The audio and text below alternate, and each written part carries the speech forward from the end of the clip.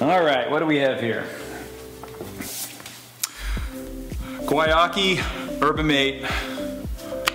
It's after New Year's. Yep. It's after New Year's. You're getting me on the right path at the beginning of the year. Guayaki is an organic beverage company that specializes in yerba mate products. They're based out of Sebastopol. Is that what we all think? Sebastopol, California. Guayaki is actually a customer of Archetype.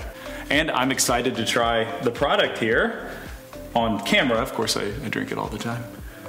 We have Bluephoria, which I'm guessing is blueberry, Revelberry, raspberry, possibly. Another one of the, we have 4. Okay, well, 2 the same, so 1 sip, everybody knows the rules. Why did I expect it to be green? It's not green. Looks good though. This is the Revelberry. It's delicious. Does it have any caffeine in it?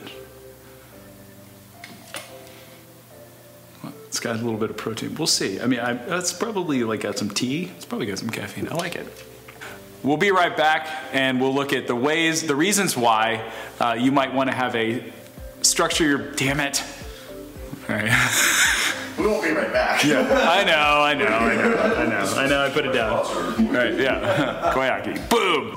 Today's question, should I build a centralized data science team or should I have a federated embedded data science team? I hear it all the time.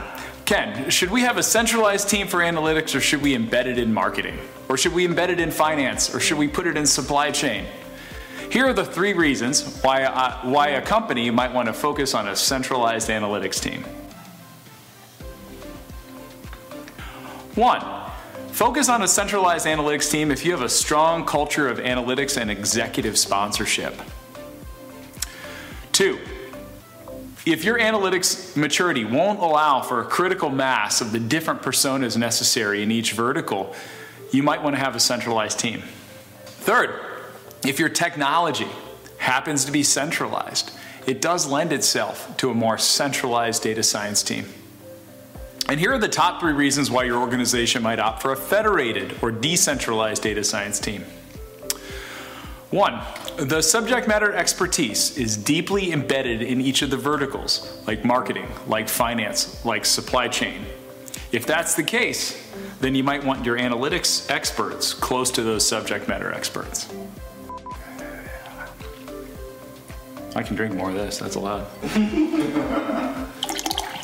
All of this I want, I can drink tons of it. There's no alcohol in it. And it's tasty.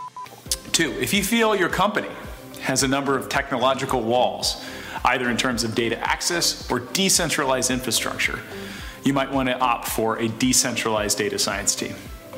3rd, if your history of analytics is focused on use cases and the highest ROI that you can possibly get from using data science, then you might want to focus on a more federated environment.